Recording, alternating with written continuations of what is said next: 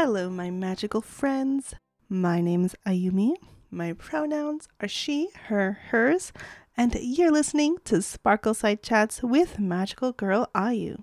Whether it's your first or 121st time listening, we welcome you to our space to celebrate magical girls from every corner of the world. We have a lot of news, and I've watched some things, and then we'll get to today's topic. So let's get started.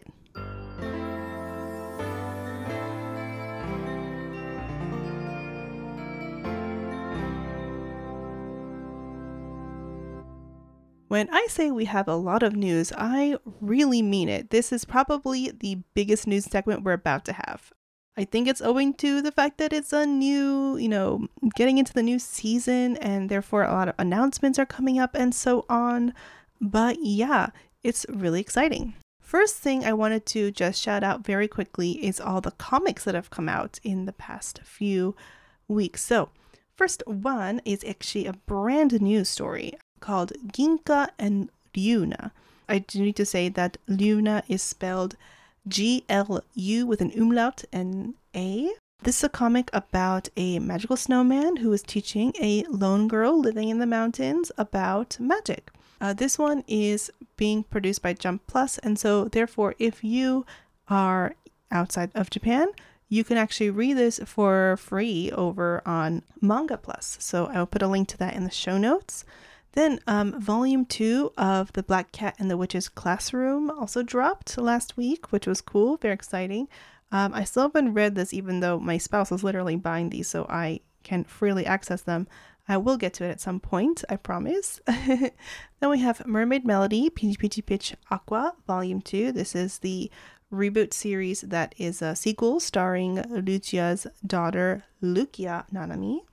I haven't read it yet, so I can't comment on it. And then we have Tokyo Mew Mew Olay, Volume 8. And we also have Magia Lumiere Co. Ltd. Volume 4. Also, another thing I wanted to shout out, which is webcomic-wise. So back in episode 12, we did talk to the lovely Kristen about her comic 12 of Magic and Muses, and I'm delighted to announce that it is officially all done. You can now read the entirety of this series online. So just a big congratulations, because finishing any webcomic is always an amazing feat, and very few get the opportunity. So go wish her congratulations, and then also please go read the comic if you haven't caught up. Yes. Next, so other announcements. One is not an official announcement yet technically, but Miraculous Ladybug Season 5 is definitely on the way, and we know this because we already have showtimes listed over here in Japan, where it's currently airing Season 4 on TV. I haven't seen any other announcements since then, but having that information just tells us that, yeah, we're getting this soon. That's pretty exciting. Next, Owl House, surprise, we got Season 3. This one is very interesting because I was pretty convinced that there was going to be a cancellation after Season 2, but creator Dana Terrace did make the announcement last week, so that was super exciting. And there are already a lot of little speculations about things based on the kind of key visuals, if you will, that have been brought up over on the socials. But yeah, very excited for that. And one more animated series that has been announced called Magical Girls Pre-Magica.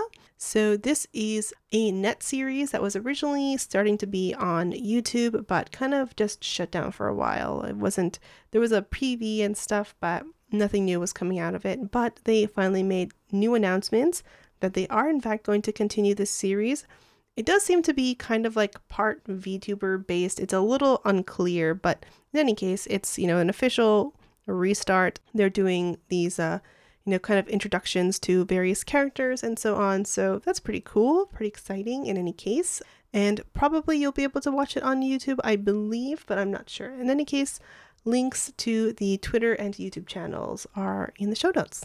Finally, Magical Destroyers, which announced their PV quite a while back, made the announcement and released a new PV or promotional video and announced that they will be coming sometime next year. It's literally not more clear than that, but they did make announcements regarding voice actors, so I'm very delighted that the first one features Fairuz Ai, who was previously Cure Summer in Tropical Rouge Precure, as well as Tokiwa Anzai in Mughal Dreamy. So definitely happy to see that she is playing yet again another magical girl. So we love that for her. So this does look like it's moving forward steadily, and we'll probably see more promotional videos in the future. And finally, the last release announcement was actually for a video game called Mahou Senshi Cosplay Club. So this one, it looks like you are a magical girl, but specifically also one who does cosplay. I haven't read much into this one quite yet, so I'll put some links to articles in the show notes so you can read for yourself, but it looks very cute. So with all that, I have watched a lot of things in the past 2 weeks. So, of course, Ruby Ice Queendom finished this week, and as of this episode dropping, Tokyo Mew Mew is about to finish, so that's also exciting. And, of course, I've been watching all the other weekly shows, so that's Delicious Party Precure, Resista, Top of Artist, Watcher Primaji, Smile of the Ars Notoria, and Luminous Witches. All of them have been delightful thus far. I will be doing a bonus episode just like last season for the seasonal shows over on the Ko-fi feed, so you can check it out there when that comes out, probably in the next few weeks, once all of these shows get around to finishing up. But yeah, I also finished some things. So I finished the first season of Miraculous Ladybug and Cat Noir, and it was really interesting to finally watch. I can understand why this show is so popular and why this show is still going today. I can also see that there are a lot of interesting problems with the show as well. I definitely want to learn more about the lore and stuff, which, you know, it was a fairly episodic show, so we didn't get much of that, but it was pretty cool to check out. Yeah. So I definitely will be continuing to watch later seasons, probably within the next few months. We'll see when I get back to it. It might need a little break for now. I also finished Angel's Friends Season 2. So this was a very interesting watch. It's very different from the first season in a lot of ways. And, you know, I tried to take my time watching only 2 episodes a day, so about 30 minutes. And it was kind of odd, but interesting in terms of like more expansion of how being an angel or devil works. There's like more lore stuff, interesting characters, but there's also a lot of stuff. Basically, the way that the series ended, they were really gunning for a season 3 that didn't happen. So they left all these little hints and Easter eggs, and it was like, oh no, this didn't happen though. So what's up with that? Definitely, this is a series where if I can get my hands on the comic, I would really love to, because it is just so peculiar, like, and I want to see what the differences are, because I'm sure there are many. Yeah. On the complete opposite side of things, I also finished watching Magical Girl Sight. This was an interesting watch, I want to say. I don't want to say it was like inherently rough. I mean, of course, it were rough moments. It's definitely trying to push a lot of buttons. But all things considered, I found myself very intrigued by the story. Like, I thought this was going to be a show where I was kind of suffering through every episode, because especially the first episode goes very hard with all the dark stuff in terms of like all the disturbing things the main character has been going through in her non-magical life before she becomes a magical girl. But yeah, it wasn't so bad. Like, maybe it's just me, but I found myself actually interested in some of the characters and seeing some of the interesting depictions and stuff. I mean, is it a show I would like recommend to people? Maybe not, but I don't think that it was the worst thing I've ever seen, though I've seen some pretty bad stuff. But it was certainly an adventure, to say the least. I'm not sure how much I will read the comic. I feel like I need to, for the sake of the podcast, in terms of like knowing what is happening here. But I don't know if I'm going to be jumping to do that anytime soon, because it was a lot, and I'm still a little unsure about what the point of all this was. But, you know, despite everything, it still had a happy ending. So there was that, you know. I didn't hate it. There were certain things I wish were done better, but Yeah, it was an adventure. I don't exactly regret having watched it. It's good to get it out of the way, basically, is how I feel about it. Now I'm aware of this section of Magical Girl history and can keep it in the back pocket, for later use, I guess. But with that, I believe that is finally everything I have to talk about. Let's get into today's topic.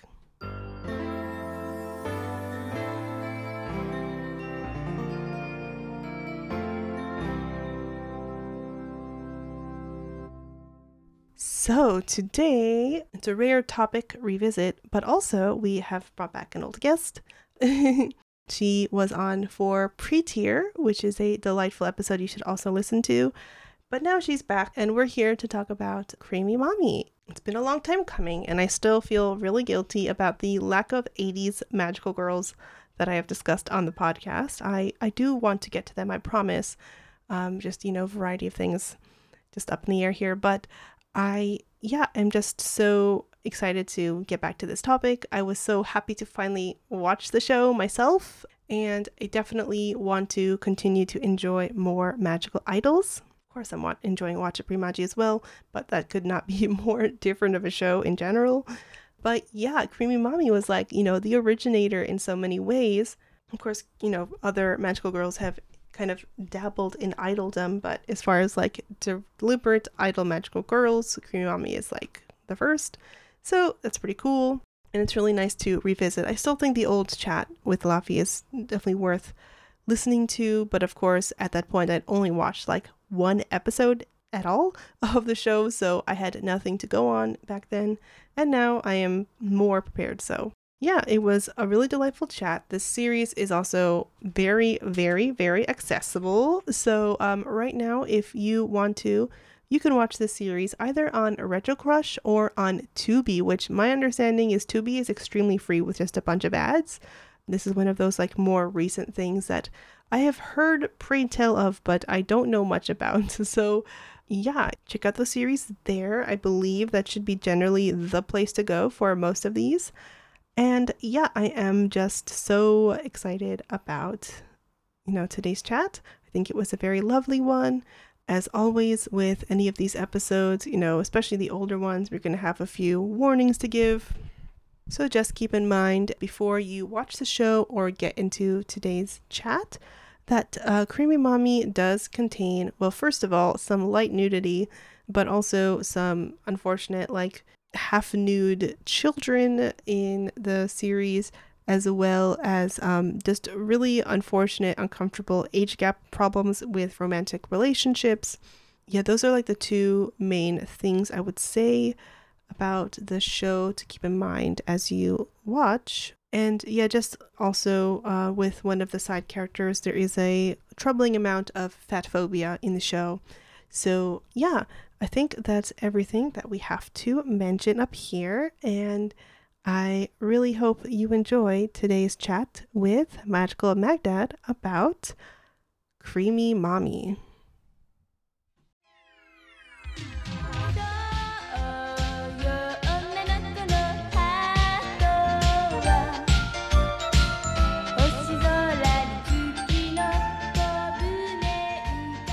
So we are here today to finally get back to the 80s with Creamy Mommy. And I'm very excited for our returning guest. Can you please introduce yourself? Yes, so I am Mag, or Magical Magdad on Twitter and Instagram. I'm 19, and right now I am a art college student studying illustration. I do cosplay as well, and I have my own webcomic. Yeah, we'll definitely get more into that stuff later. But first, what have you been enjoying in the magical girl genre since your last time on the podcast? The last time I was on was actually a while ago. Yes. It was a few years ago. So since then, Tropical Rouge and Delicious Party have come out, so I've been watching those. Also, right now, Tokyo Mew Mew New. And then as for revisiting like older magical girl shows, I've mostly just been diving into these older, more retro shows. So I watched Pastel Yumi, I've been watching Magical Emmy, I watched Cutie Honey, And I've watched a bit of Majoko Megu and even Sally the Witch, like bits and pieces that I've been able to find. And I'd love to try and find more, but it's difficult. Yeah, it definitely gets more difficult as you go back further. Mm-hmm. So when you say Cutie Honey, are you talking about the original 1973 Cutie Honey? Yeah, but I also did find some episodes of Cutie Honey F, the one from the 90s, and that was my favorite so far. So, yeah. Yeah, I think that makes sense. Different demographics and stuff. So Mm-hmm. awesome. So definitely getting a lot of old and a lot of new, which is cool. Yeah. So yeah, we're gonna talk today about Creamy Mommy. This is embarrassingly the first time we're actually talking in full about an 80s series on the podcast. So that's fun. But yeah, so this is a year-long show. This is the beginning of the Studio Pierrot Magical Idol series. And this is from 1984. So definitely right in the middle of the 80s. And it's a very 80s show in a lot of ways, which is fun. Yeah. But yeah, for anyone who does not know about Magical Angel Creamy Mommy, this is a series about a 10-year-old girl named Yu who manages to see a spaceship called the Feather Star. And because she was able to see it and even go on board, which is like a very trippy first episode in general, she is given the ability to use magic for about a year. And she also gets some little helpful fairy friends, two little cats named Posy and Nega, who are very cute. And they can talk to her, but if anyone else is listening in, all they hear is meowing. When she uses the magic, she gets older. Her teal hair becomes lavender, and she has like very cute outfits. And it's here that she ends up starting a career as an idol. She gets picked up by a production studio, and she's very busy and is like now balancing like regular elementary school life with idol life after school. Yeah. So Meg, what is your history with Creamy Mommy? So I watched it for the first time in late 2020 on Retro Crush, and I just kind of fell in love with it. I really like the aesthetic and like the vibes of these older shows, so I always try to seek it out when I can. And for this recording, this was my first rewatch of it, so it's been about a year or two since I watched it. Do you think that you noticed anything different upon rewatching the series? Well, I did remember, like, there's so many very strange things that happened that I'd forgotten about, because I feel like in my mind I'd kind of just remembered all the parts that I liked. But it was very interesting to look back and remember the variety of stuff that happens in this show, not just like the couple episodes that I remembered. But yeah, there's a wide variety. Yeah, so. yeah. I mean, remembering that this was a show that was airing for, about a year, we have like a really interesting selection of like very episodic shows. So, a lot of the episodes are about like mommy going through like idol shenanigans, but there are a lot of episodes where it's just you going through like exploring magical things. It's very interesting to see those differences. And sometimes you even get to see a little bit about the people around her because she has basically like her main childhood friend is also her crush Toshio, who is 14. And he kind of always has like almost like a big brother kind of relationship with her, and he definitely doesn't really see you as like a potential romantic interest, which is frustrating for her because she's 10. She wants him to notice her and see her that way, but they grew up together. But he is like in love with mommy, who everyone believes to be 16. We'll get into like the kind of weirdness with the ages of all the characters when it comes to like romantic stuff later, but yeah, because that is something. But like just generally speaking, there's a lot of like really fun childish antics, but then also like sometimes a little bit more serious stuff. But yeah, so like we get this notion like there are a lot of different little rules of stuff, and mommy has to figure some stuff out, or mommy or you has to figure out stuff for herself a little bit, because like despite the fact that like she does have these kind of fairy partners, there's some stuff that they don't know either, which is interesting. But there's a whole big thing about like how she can't be found out. Like if anyone knows that she is mommy, then that will just make her lose her magic and everything. So there's that. And she also has a rival at the production studio named Megumi, who is an amazing character. I love her so much. Yes. She's an 18-year-old idol who just is constantly very annoyed with like how everyone is just so obsessed with this new idol who just showed up out of nowhere. She tries to figure out like if there's a connection between Mami and Yu, and it's a whole bunch of shenanigans for Yu to try to like make it look like she and Mami are not the same person. There's a lot of stuff like that, but yeah. So getting into like early episodes and stuff, what should we talk about first? Should we talk about actually? Let's just generally talk about Yu's parents because they're very interesting, and we get to see them the most in episode 11, which is really like about them. But like generally speaking, it's such an interesting like kind of set of parents, I guess. Yeah, I agree. Yeah. Yeah, I do think it's a great dynamic. Yeah, I do love how Yu's mom is more of like the hothead, you know, she's really like the one that takes charge. Like she's such a like furious driver. That's one thing that's funny about her. And you see that throughout the series. Like there's this one episode where she's like driving the van and she's like cutting people off and everybody else is like, "Oh my god, slow down." So yeah, seeing that they met in like a motorcycle gang where she was the leader. Oh my goodness. It was such a good twist and I loved it. And also it kind of like makes me think of where you kind of inherited her more like hothead brash traits from. And so I love to see that. Yeah, it's very interesting. So the show is called Creamy Mommy because that's like the name that Mommy gives herself, right? And Creamy is almost being treated like a surname, but it does come from the name of Yu's parents' shop, which is the Creamy Crepes. And it's such an interesting thing because like this is also one of the rules of Studio Pierrot's Magical Girls is that their parents must run a small business, which is such an interesting rule to have. But yeah, their crepe shop is like a kind of recurring thing. She is supposed to help out more than she does, so sometimes she's not around, and that does become a problem.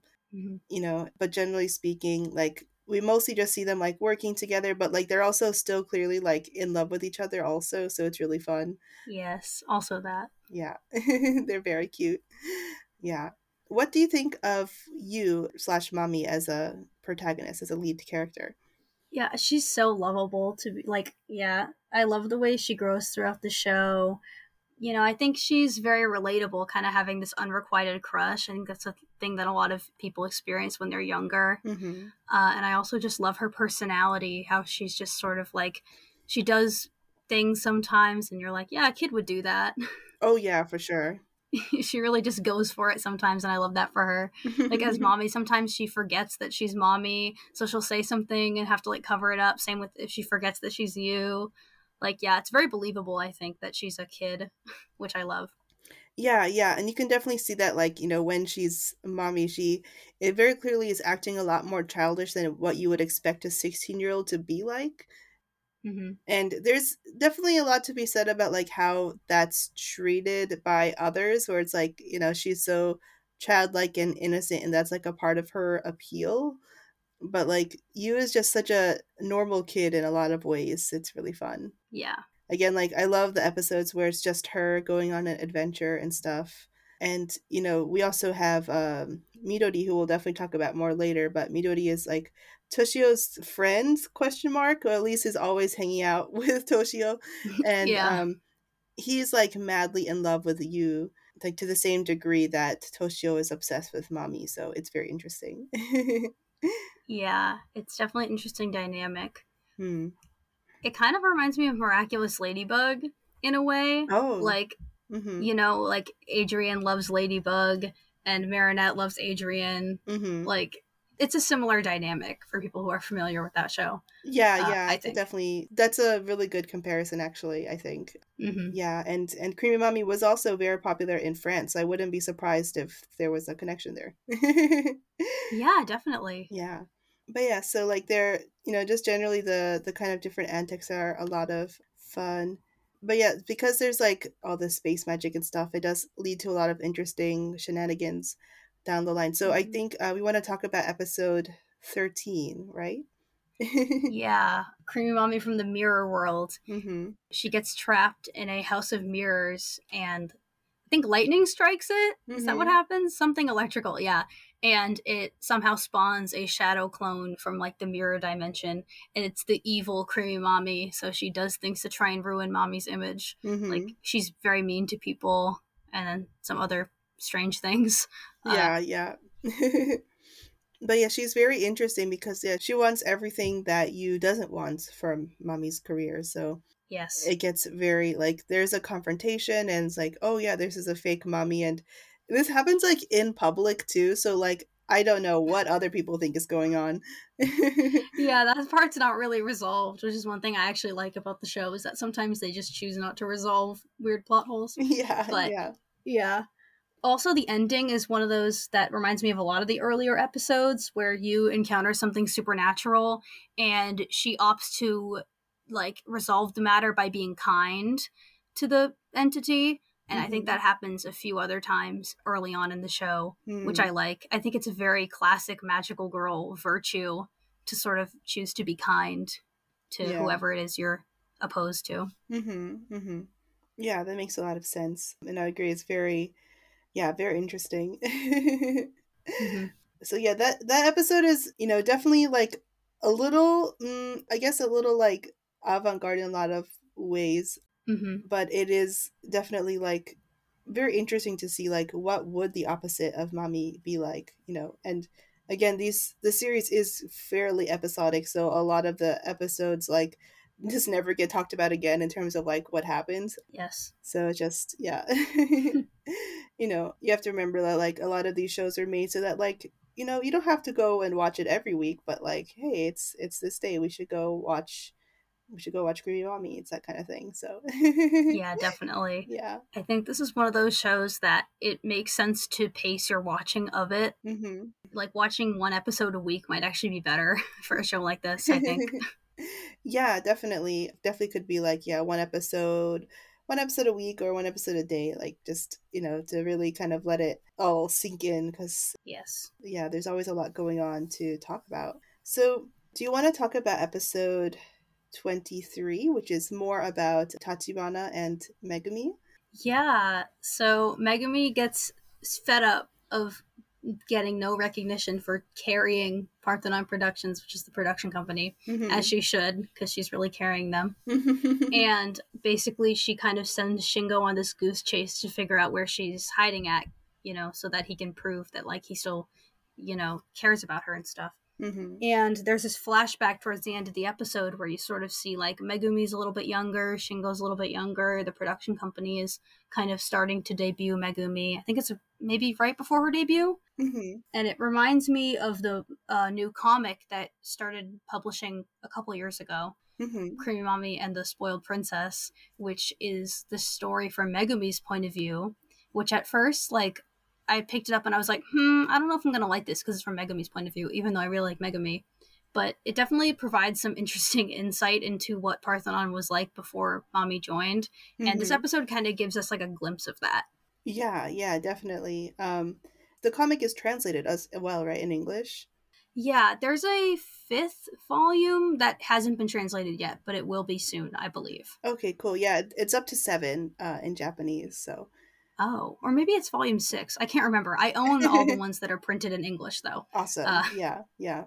I definitely can't wait to check it out as well, because it looks really interesting. And there's a lot to be said about like making a good idol rival, like not just for, a magical idol series, but like for an idol series in general. And I think that Megumi is a really great rival character, because like you understand like she's got her own thing to do, and like if you look at things from her perspective, it's like just generally like terrible that like everyone just became so fascinated and obsessed with like this new idol and are like just kind of dropping her or not really giving her the respect that she deserves, but she's also just as capable and everything. So yeah.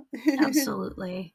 I wonder if like if a kid watched this, they'd feel the same level of sympathy for Megumi that I feel like I do as an older person now. But I don't know. Maybe I never watched the show as a kid, so I don't know. Yeah, that would be interesting to think about. Because, like, I mean, she does sometimes do things that are a little mean to Mommy, but, like, she also helps her out a lot. So, yes. Yeah, it's interesting to see, like, what she thinks is important and stuff like that. But I think that, like, there's a lot of like comedy with her character, like because she's always being disrespected. Like her general go-to reaction is to like slap Tachibana in the face, which is Yes. kind of funny, but it's a kind of constant gag. So like I don't think that we're meant to like hate her character. I think she can Yeah, be definitely not. sympathized with. Yeah.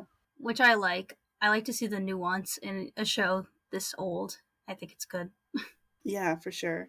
So, yeah, I guess shall we get to the kind of mid-season point? Mm-hmm. Yeah. So, as he said, like there are a lot of rules about using the magic, but the main one being that you cannot let anyone know that she is mommy. It's like a very important thing that she doesn't, or else she won't be able to use her magic anymore. But of course, Toshio being both Yu's friend and also mommy's biggest fan. And I forgot to mention that, like, there's a point pretty early on in the series where, like, Toshio kind of just ends up hanging out at the studio a lot. Like, Yes, and Midori. yeah, it's like they're just like there all the time and like going to see like the filming and things. And like, I don't know how normal that would be for like fans to just like become like part of the whole thing, but like it's just kind of just like, oh yeah, they're there. And like when they go out on like excursions and stuff, sometimes they're there too, and it's like, okay, this is Yeah. fine, I guess. It makes no sense, but I Yeah. kind of love it. Yeah. And I feel like a character like Mommy's manager, who I didn't think we were going to bring up, but yeah, Mommy's manager, Kitakoro, like I feel like seeing these kids that really love Mommy, he'd be like, oh yeah, we should totally hang out because, he just doesn't really have anything else going on. I don't know. Yeah, But it's yeah. funny. Her manager is an interesting character. Yeah, he doesn't really have a lot going for him except like he just wants to be good at his job. Yeah. Like the one episode about him is like kind of weird, but like not really anything to talk about. Yeah. Yeah. But that being said, the midway point in episode 26. Also, forgot to point this out, but I think it's important for a series like this where we have a girl who is like transforming. Is there's no stock footage for her transformation. Yeah. Yeah, every time that we watch her transform, it's a completely brand new animation, which is very impressive. It really is. Some of the animation in the show is really impressive upon rewatch. Yeah, for sure. But yeah, so Toshio is going to try to talk to. I can't remember if he's trying to talk to you or going to talk to mommy, but he goes to mommy's dressing room and watches you transform into mommy, which means that he now knows the secret.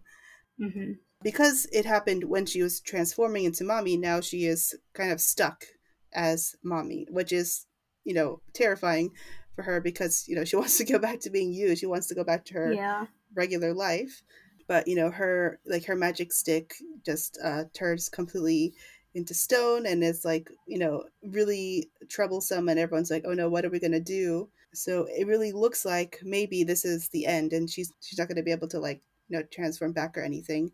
So in a kind of act of desperation, the cats Pazzi and Nega decide to go find the Feather Star, and Toshio like tries to follow along too because like he's obviously trying to make sense of everything because it's like, wait, you've been mommy this whole time, what's going on? Right. Yeah, and then it's there like we haven't mentioned this character yet, but there's like I guess the leader of the Feather Star is or captain is like Pino Pino, this very weird little silver alien who has a toy of it and like appears in like a lot of the opening ending stuff, so like seems important but is barely in the show. And but like when it comes to like the most alien looking creature in the show, it is Pino Pino.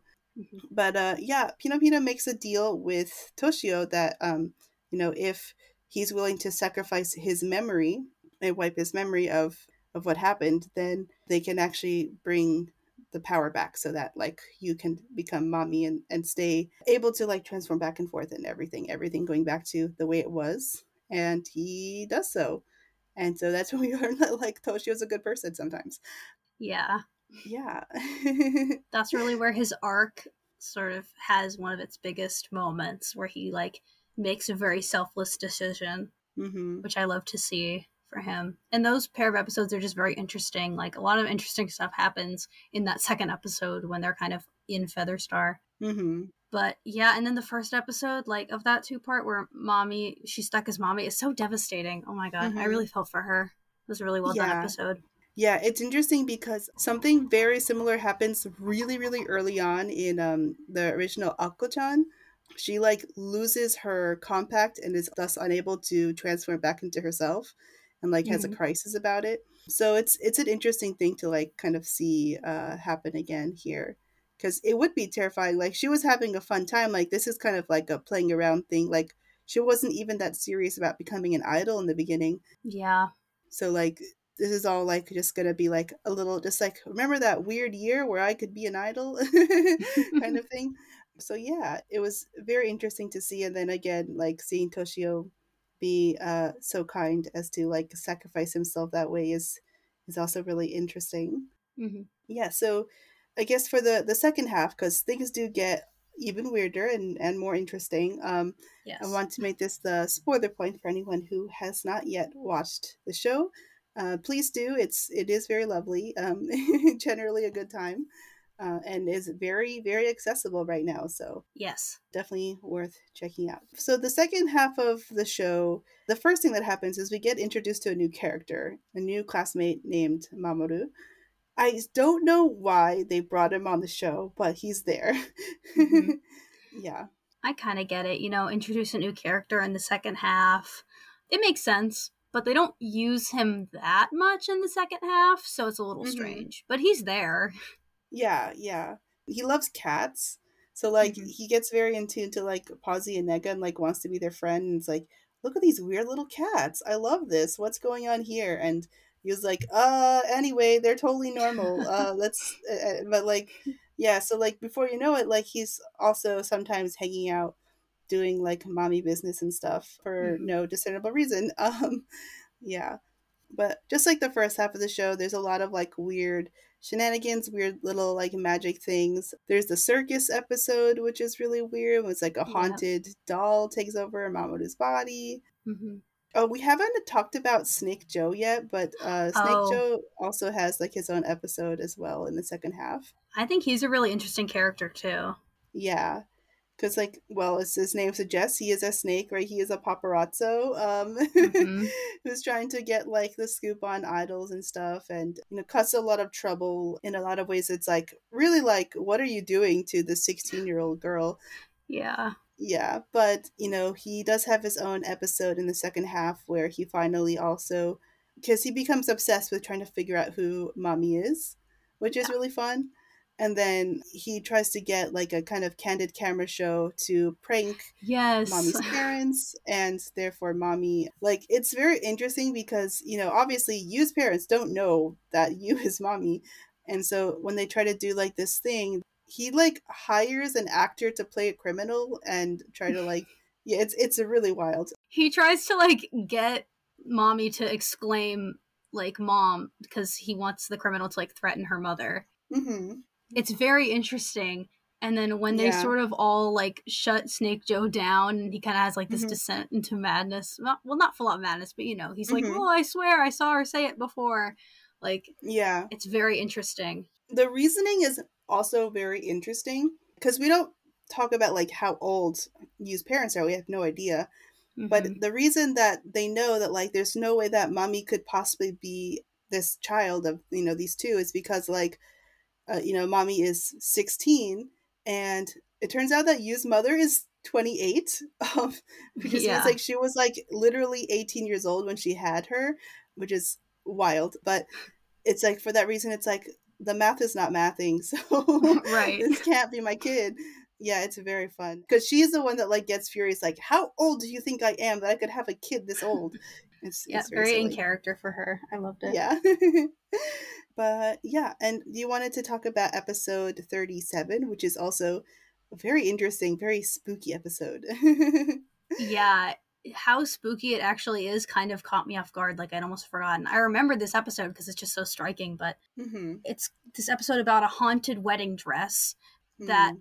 mommy has to wear for a fashion show, but it's cursed.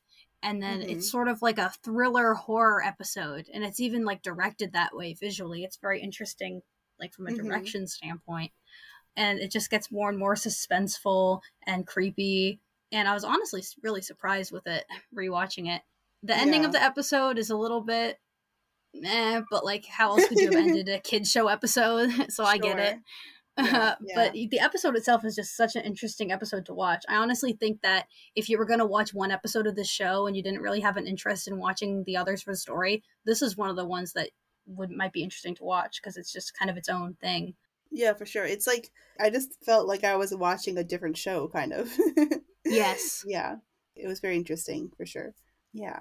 I'm trying to think of any other particular episodes that we need to discuss after this, before we get to, like, the real end of show stuff.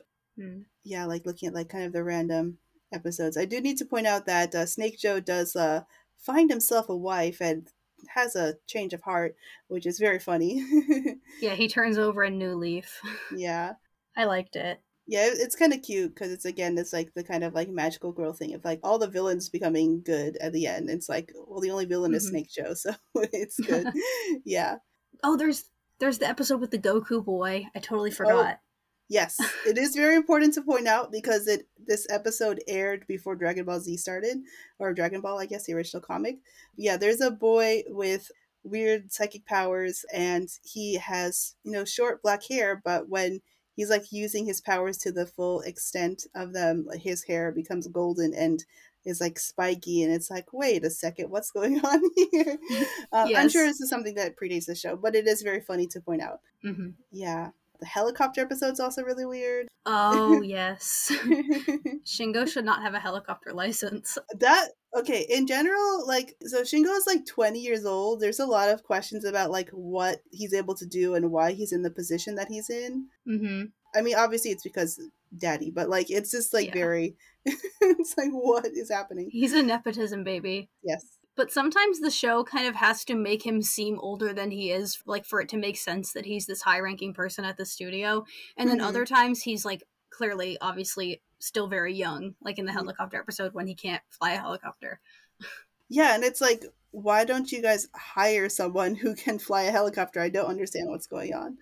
Yeah, it's very weird. Very weird. But yeah, they fly into a dimension. It's a lot of weird dimension stuff. There's also the time weird time episode. Yeah, it's a very interesting episode. Yeah, and just like all kinds of weird little things. Yeah, honestly, like every kind of supernatural phenomena you can think of, not every, but a lot of them happens in this show. Like they really cover all the bases, which I really like.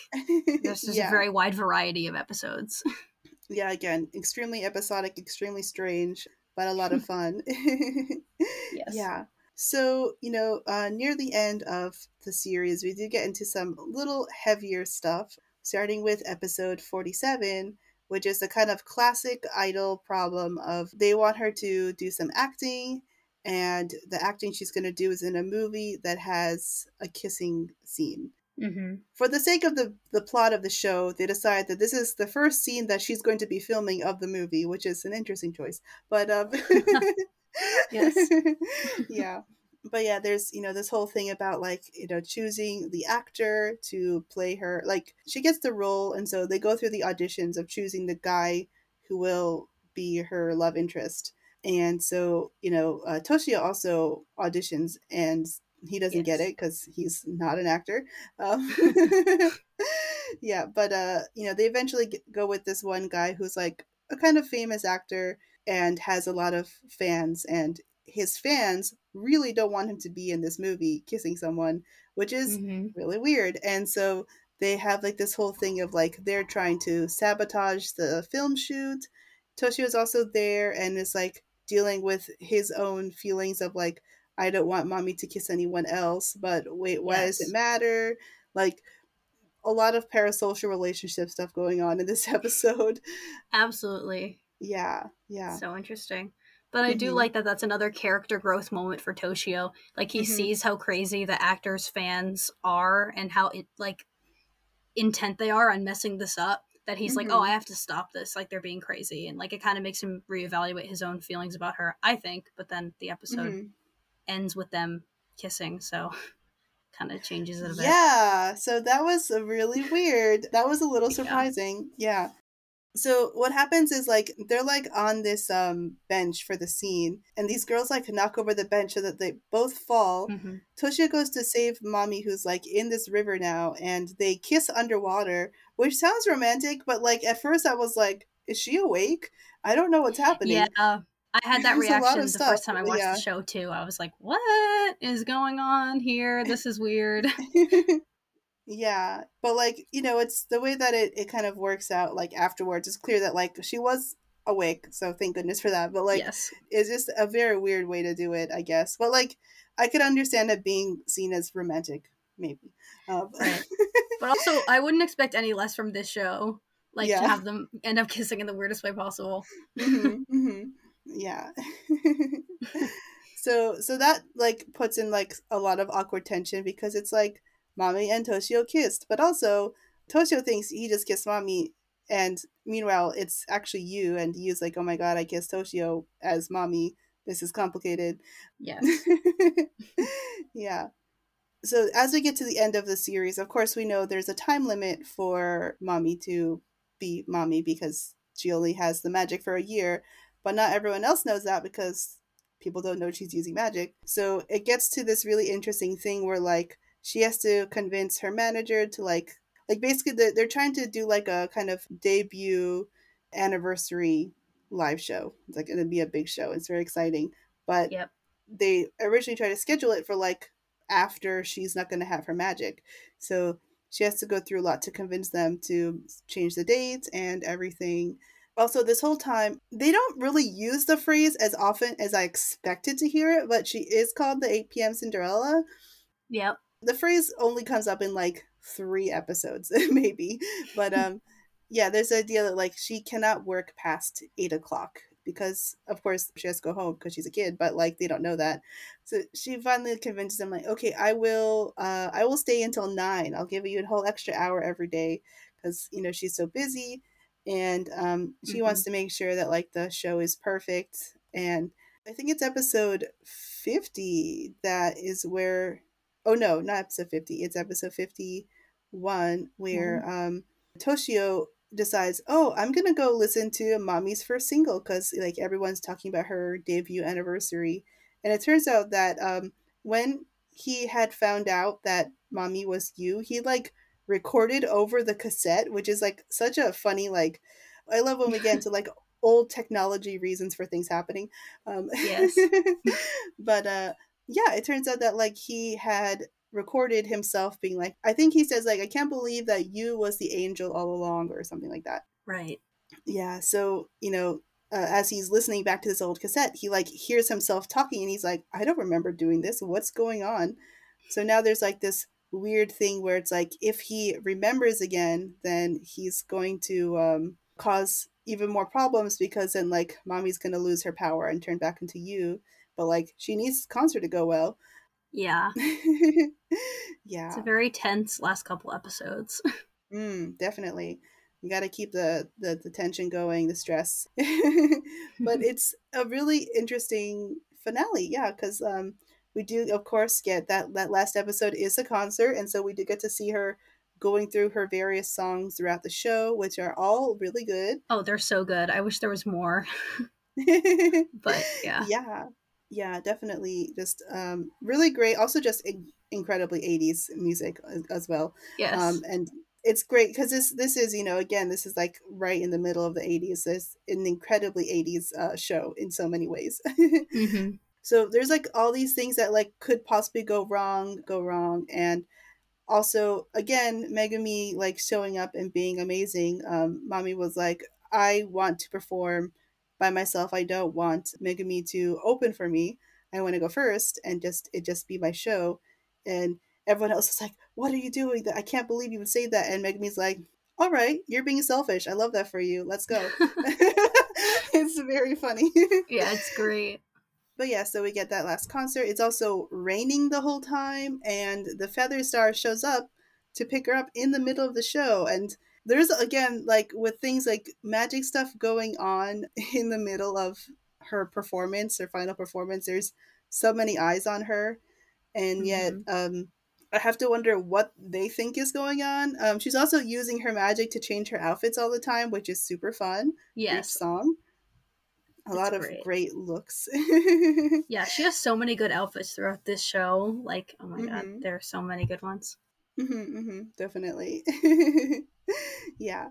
But yeah, like just before her final song, she gets sucked up into the Feather Star, and Pino Pino's like, all right, it's time, because Toshio's remembering, and he's like running around watching from afar also. I don't know why he was doing all that. But yeah, and then she's able to convince Peanut. It's very cute because he's like, you know what? Oh, I want to watch you sing actually. So she does get to sing her last song, and then she says goodbye, and she disappears forever, and then Yu goes back to her normal life. Yeah, so it's a very interesting finale. Very cute. Yeah, it made me very emotional, especially like at the very end after the episode is over. They play like a clip show. Well, not a clip show, but like a bunch of photos of like what happened after the show. And the last photo is Yu and Toshio as parents. And oh my god, it just made me cry the first time I watched it. Yeah, it's so cute. Yeah. They also played the first ending, as they Mm-hmm. show all these like images of them, and we do see that Midori also gets himself a girlfriend, which is nice. Oh, yep. But yeah, it's cute to see like they have grown up, and like everything has worked out for them after all.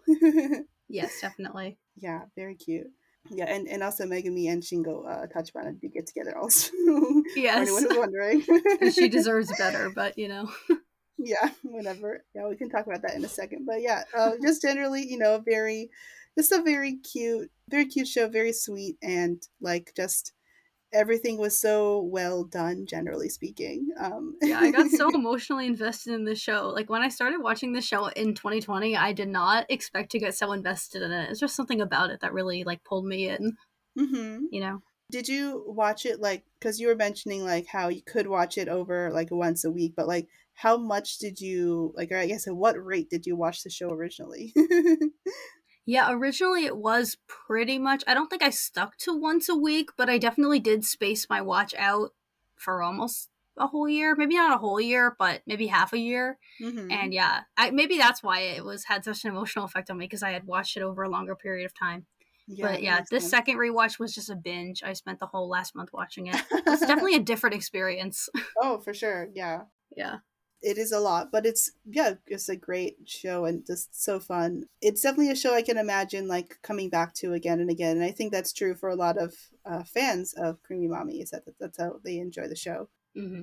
But yeah, that being said, we do have to talk about some problematic parts of the show. Yes.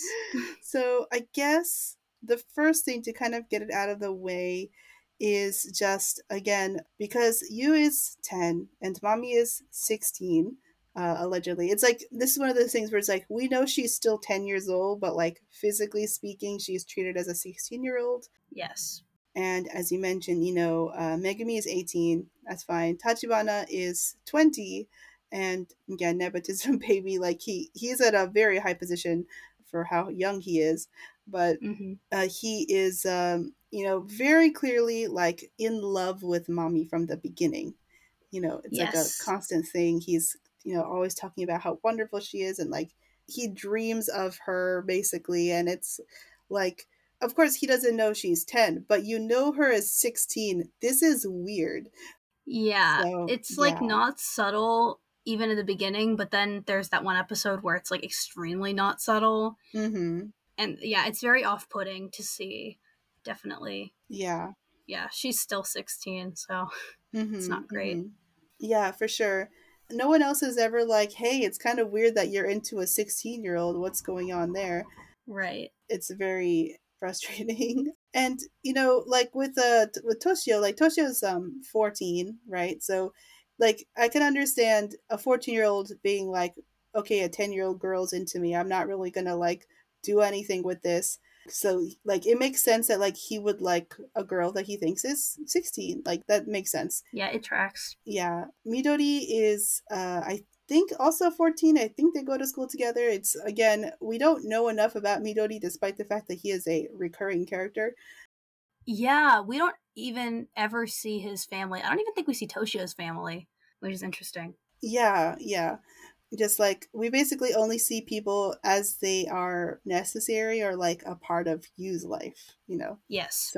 So you know, the way that like Toshio treats Yu makes sense, but of course you want them to be together because like Yu loves Toshio. So it's cool that like when Hmm. they're older, you know, they do get together. But yeah, it's Right. hmm. But yeah, and I guess getting to Midori, since we brought him up. So Midori is like, for me, one of the bigger problems of the show generally. Yeah, for sure. Yeah, so you know, for anyone who has not watched Creamy Mama yet, Midori is in the show from episode one. Again, he hangs out with Toshio all the time. It's kind of questionable whether or not they're actually friends, but that's a kind Yeah, of Toshio common. definitely doesn't treat him like a friend, Yeah, but he still tags along with him anyway, so. yeah, yeah, and it's kind of like one of those things where it's like if you look at like the kind of world they're in general, like it's kind of a, it seems like a small town ish. So it kind of makes Hmm. sense that like, you know, especially because like we already know that you and Toshio grew up together also, that like, you know, you just kind of always are around the people in your neighborhood, I guess, you know, Yeah. and just go to school together and stuff. So it kind of makes sense that like even if they're not like actual friends, it's like, oh well, these are the people I hang out with, so I'm gonna keep hanging out with them. Yeah.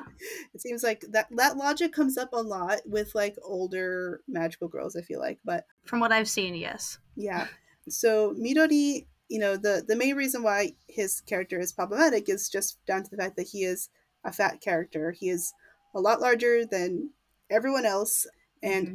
a lot of his personality traits, other than the fact that he is in love with you, come from his fatness.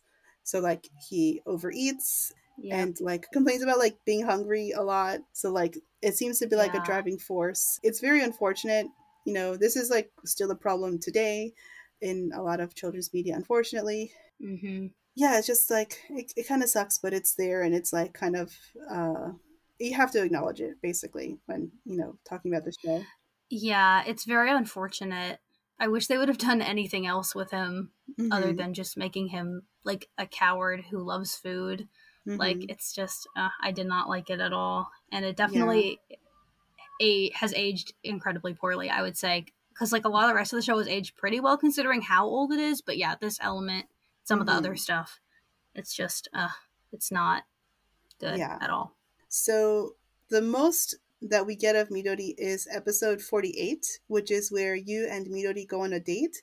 And Yes. it's a really weird episode because like you doesn't go on a date with Midori because she likes Midori. She goes on a date to like make Toshio jealous.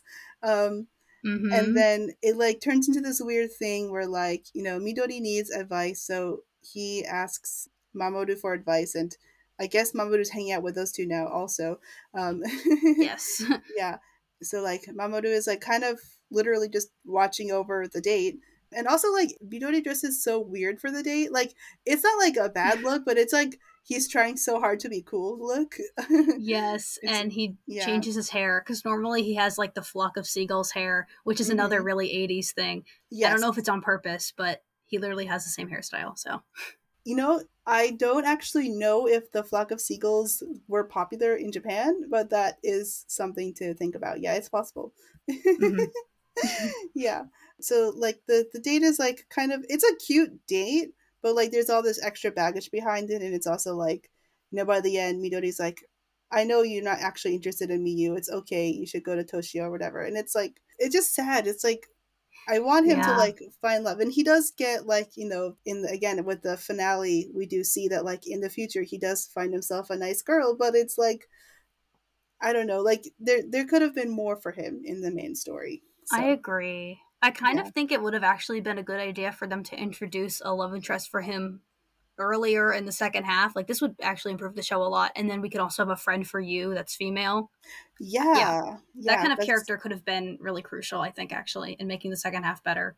mm-hmm. Yeah, for sure. That is another kind of glaring thing about the show is that like you is surrounded by boys. Like Hmm. all of the fans of Mummy are generally seen as boys. There's like we also can see like with like major crowds and stuff that there's sometimes little girls because like Part of the reason for that date episode is also because there's like a contest, like a raffle to win a date with mommy, and they intentionally chose a little girl to be the winner, apparently. So that was interesting. And that's like sounds really cute because like imagine being a little kid that gets to like hang out with your favorite idol for a day. Like that's so cute. Yes. Yeah. That's the way that mommy is treated in that way by like the studio and stuff like that. It's very it's very just frustrating. But yeah, she does need at least even one friend who's a girl, honestly. Yeah. That's one thing about magical girl shows that always makes me so sad is when they don't have a close female friend. But yeah, so that's one thing I would change about this show for sure. Yeah, for sure. Another thing that we need to talk about, and this is definitely owing to the time, unfortunately, because it is an 80s show and, you know, there weren't the same regulations on children's television generally. There are quite a few times where both you and mommy have panty shots. So like the context for when we see them for you is generally like very innocent, where it's like she's just a girl that wears a short skirt and she like runs around a lot, so like they're gonna like just be seen sometimes, I guess. Yeah. But like you don't need to draw that. Agreed. There is one episode early on where, because like a constant thing with Toshio's relationship with you and like how he relates it to mommy is that like, well, mommy is like this wonderful young woman that like, you know, he again it's his idol, but like you is 10, like she's still not developed yet. She hasn't gone through puberty. So like there is an episode early on where like Toshio like knocks her over and like makes fun of her underwear for being really childish, and it's really weird. Yeah. Yeah, but there's just like a lot of teasing, and like he also will make comments about the fact that she doesn't have breasts yet. So it's like very frustrating. I hated Toshio so much until like the middle of the show. Yeah, he's definitely not very likable for a lot of the early part of the show, which I understand because like he grows, but it's still unfortunate, like the things they choose to depict there with like the underwear and stuff. Yeah, definitely dates the show a lot, and yeah very unfortunate. Yeah. When it comes to like potential like panty shots with mommy herself, it's more like her character seems to always be wearing like leotards and stuff with a skirt, a very short skirt, so it's like it's not as bad. Like I guess it's not like titillating really usually. But that being said, with that episode with the mirror mommy, yeah, one of the things that like the alternate mommy does to like kind of ruin her image is does modeling. It is like very much like she is in very little clothing and it's like really scandalous. Yeah. It's just like very weird. Like there is literally a shot where it looks like she's not wearing underwear. Oh, I forgot about that. Yeah, I was very shocked. Yeah, oh man, now yeah. That's so wild. Yeah. Yeah. Not good. Yeah, so that was really weird. Again, it's like, yeah, of course, you know, you/mommy would never do that, but like this alternate mommy does, and it's like, whoa, what is going on with the show? Like, and then it's also like, who would accept this photo shoot of a 16-year-old being half naked like this? Like, it's so weird. Yeah, I know. Yeah. I wish that they would have just made mommy the same age as Megumi. Like, it would have just fixed a lot of the problems. That's a good point, but I also think that would get into other weird territory because you is a child still. Yeah, that's also true. Yeah. There definitely just needed to be some change. Probably just removing all that stuff entirely. Like, just don't have it. It's not necessary. Mm-hmm. Yeah, there's like a lot of stuff like that. It's like, it's very weird. I don't know how the idol industry is treating teenage girls right now in Japan, but I can't imagine it's that much better. Yeah. I don't think there are a lot of improvements, and yeah, it's very weird. Yeah, and it's also a small thing, but I do need to warn people for the first episode of the show when they go on the Feather Star, there are like fairies that are completely naked. Yep. So it's very shocking. It never happens again, but it's there in the first episode. It makes me wonder what they were thinking. They weren't. Maybe not. Yeah, it was so weird. Again, like largely great show, you know, very fantastical and stuff, but it was like, whoa, what is this? It really, really caught me off guard. Yeah, every once in a while there is like very jarring stuff that dates in the show. So yeah, that's definitely something to be watchful for if you're going to watch the show. Like, it is so old, so it's like, I guess I kind of expected that going in, but yeah, it is very jarring when it does happen. Yeah. I mean, again, it's like when you're watching anything, you know, earlier than the 90s, you're gonna like just come up with a lot of stuff. It's like, oh, right, the regulations were not the same at the time. So yes. Yeah. If they were to remake Creamy Mommy for whatever reason, which like they don't need to do because it's, I think despite its problems, I think that it holds up generally speaking as like a pretty standout show. But like if they were to remake the show, then like that would never happen. Yeah, like, absolutely that just not. would not be a thing. Yeah. That being said, there is one more thing we need to talk about, and that is episode 35. I still don't understand why this episode happened, but as the episode title is suggests, it is an episode where Tachibana has to disguise himself as a woman. Yes. Yeah, it is such a peculiar episode for a lot of reasons. Yeah. Yeah. Honestly, him dressing as a woman could have been handled worse, but it wasn't handled well. Yeah. And then also the part with his dad, oh my god, it was so bad. Like, I would say that out of all 52 episodes, this is the only one that I would say, like, skip. Like, it's just not worth the cringe of at all. It's so... It's a mess. Like, nothing about it makes me think, like, oh, but there's, like, a plot reason you gotta watch this. Like, it's just weird. Like, you could, again... Yeah, I don't know how this episode, like, got out past the writer's room. Like, I don't know who okayed it, but... I mean, there are definitely, like, worse depictions of men dressed as women after this in Magical Girls. So, like... Yes. Like you said, it could have been worse, but it's still not great. It's just like, huh? What? Why are we doing this? Yeah. So, yeah, it was interesting. I think that's all the problematic stuff we have to talk about. Yeah. Yeah, and just like it's a lot of it is like, oh, I guess this is the time, is of the time, but like it's still like it's there, so yeah, it still needs to be addressed. For sure. Yeah. But is there anything else you wanted to talk about regarding this series? Well, I guess in general, like, one thing about this show that's great is just the visual style and the aesthetics of the time. Like, I love all Mommy's outfits. I love the 80s visuals and the opening and the endings.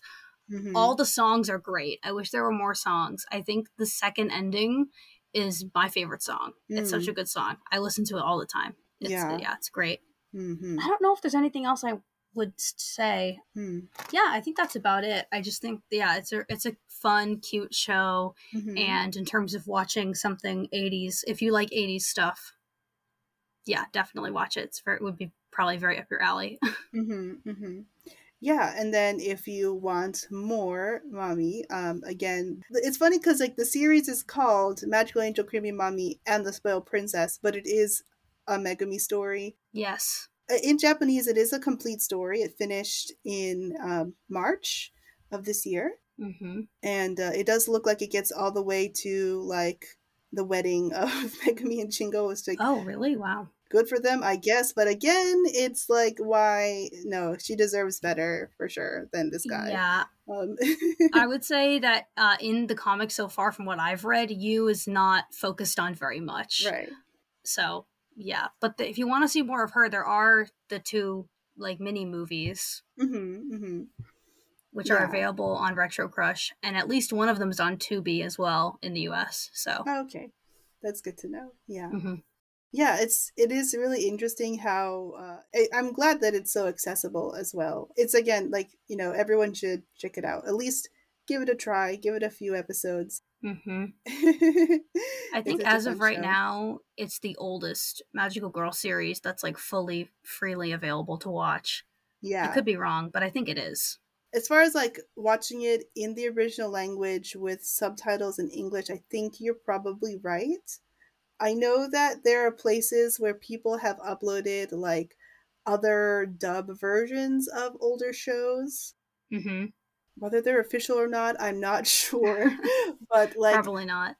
Like, for example, like I have been desperately trying to watch the original Princess Comet, the 60s version, you know, the first series. And I can only find it in Mexican Spanish online. But oh, interesting. yeah, Yeah. the series is huge in Mexico, all iterations. So that's pretty cool. But yeah, it's interesting, like trying to find the older shows. But I think, yes, as far as like being able to watch it in its original form in Japanese, with subtitles, I think you might be right that this is the oldest one. But hopefully over time we'll get some older ones too. Yeah. Yes, I'd love for Toei to release some of the old Majoko series. Like, that'd be amazing. I always tell people, gotta email Toei, let them know. But yeah, great. So I think since that's everything we have to talk about, that means we can get to the last question, which is, Meg, what do you hope to see in the future of the magical girl genre? Well, first off, definitely reboots, because I'm enjoying Tokyo Mew Mew New a lot so far. And I think that a Creamy Mommy reboot would be really interesting, considering how we also have the Urusei Yatsura reboot now. It'd be interesting to revisit. And there are lots of older magical girl shows from 80s, 90s, 2000s that I would love to see rebooted. And then in terms of new magical girl shows, I would love to see more that are sort of simple and focus on more simple powers. Maybe less fighting. I love fighting and I love battling in magical girl shows, but it kind of became the standard after a while, And so I'd love to see some more like younger audience targeted ones that sort of have more simpler powers, like this show. But I don't know if that happened in today's magical girl landscape. Yeah, it would be interesting for sure. I think that there's room for it. I think that it's become difficult because of the power of Precure. Basically, Yes. It's like we comment a lot about how like the pandemic and everything has reduced the sales numbers for Precure, but it's still the top girls show. Yeah, it's a juggernaut. Yeah. So, no matter how hard other series try to compete with it, they simply have not been able to unless they have a larger appeal to an older audience. Yeah. And even then, like, that's only goes so far. So, like, I'm really glad it looks like we're going to probably keep getting more Premaji because it's approaching the end of the first season, but there are rumors that there will be a second season. So, hopefully that's true. I watched a couple episodes of it. I thought it was really cute. Yeah, it is great. It's definitely a very delightful series as well. Again, magical idols. And then I think that we could possibly have room for it. It's just that like Precure needs to give some space. Yes. It's hard. Because like the last big show that was not fighting basically was Doremi, and that's like literally what happened before Precure, Yes. Yeah. 100%. But yeah, I definitely hope that we can get more of that someday. Yeah, great. And you said like there were, you would like to see some more reboots. Are there any other particular series that you would like to see rebooted? Ooh, I think Magic Knight Rayearth could be really interesting. Because they already rebooted Cardcaptor Sakura, so I think it's possible. Pre-tier. I know I said that last time, but I'd still love to see it. Sure. Also, maybe Sugar Sugar Rune or Mermaid Melody. Those two are early 2000s gems that I think would make a really good reboot, since Tokyo Mew Mew is doing so well so far. So I've been thinking a lot about Sugar Sugar Rune because I'm watching Megu right now, and Sugar Sugar Rune is basically a modern reboot of Megu because it's like 80% the same show. I noticed that too when I was watching Megu-chan, because I haven't seen as much as you, but I was able to find some episodes that I watched. So yeah, a lot of it is very the same. Like I'm pretty sure that was like the inspiration for Sugar Sugar Rune, but like they are very different. But like when you look at the grand scheme of magical girls, there's a lot of similarities. So yeah, it would be interesting to see like a possible future reboot of Megu, but also a reboot of Sugar Sugar Rune. If they were both able to do that, like how would they keep them from being too similar? Maybe they'll just do a third one that's like in the same vein, and then it's like a trilogy. That'd be cool. That would be fun. Yeah, but yeah, I think that's everything we had to talk about. So thank you so much for coming back on the podcast. Yes, of course. Where can people find you and follow you online to talk about Creamy Mommy and other magical girls? So you can follow me on Magical Magdad at Twitter. That's also my art Instagram account name, so you can follow me those places. and also have a webtoon. It's called Starry Sky Warrior of Love, if you want to read it. And it's also under Magical Magdad on Webtoon. So, yeah. Can you tell us more about what your webtoon is about? Yeah, I'll keep it brief, but it's about a girl who is an alien and she lands on Earth as a baby. And then when she's around 8 or 9 years old, she gets magical powers and she fights evil aliens. And yeah, in the time my comic is set, she's in high school. So yeah, that's kind of the basic plot, I guess. Yeah, it's very cute. So definitely looking forward to reading more of it. But yeah, great. So in that case, I think we're all finished. So thank you again, and I hope you have a good rest of your day. You too. It was great to be back. Thank you so much.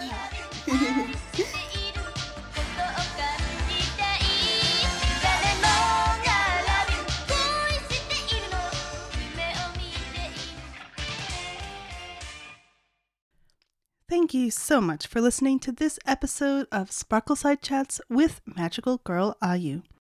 If you like what we do here, please subscribe, rate, and review it on Apple Podcasts, Spotify, or wherever you get your podcasts. And don't forget to tell your friends about the show if you think they'd be interested. Those are the best free ways to keep the podcast going. If you use social media, don't forget to use the hashtag SparkleSideChats when talking about and sharing the podcast.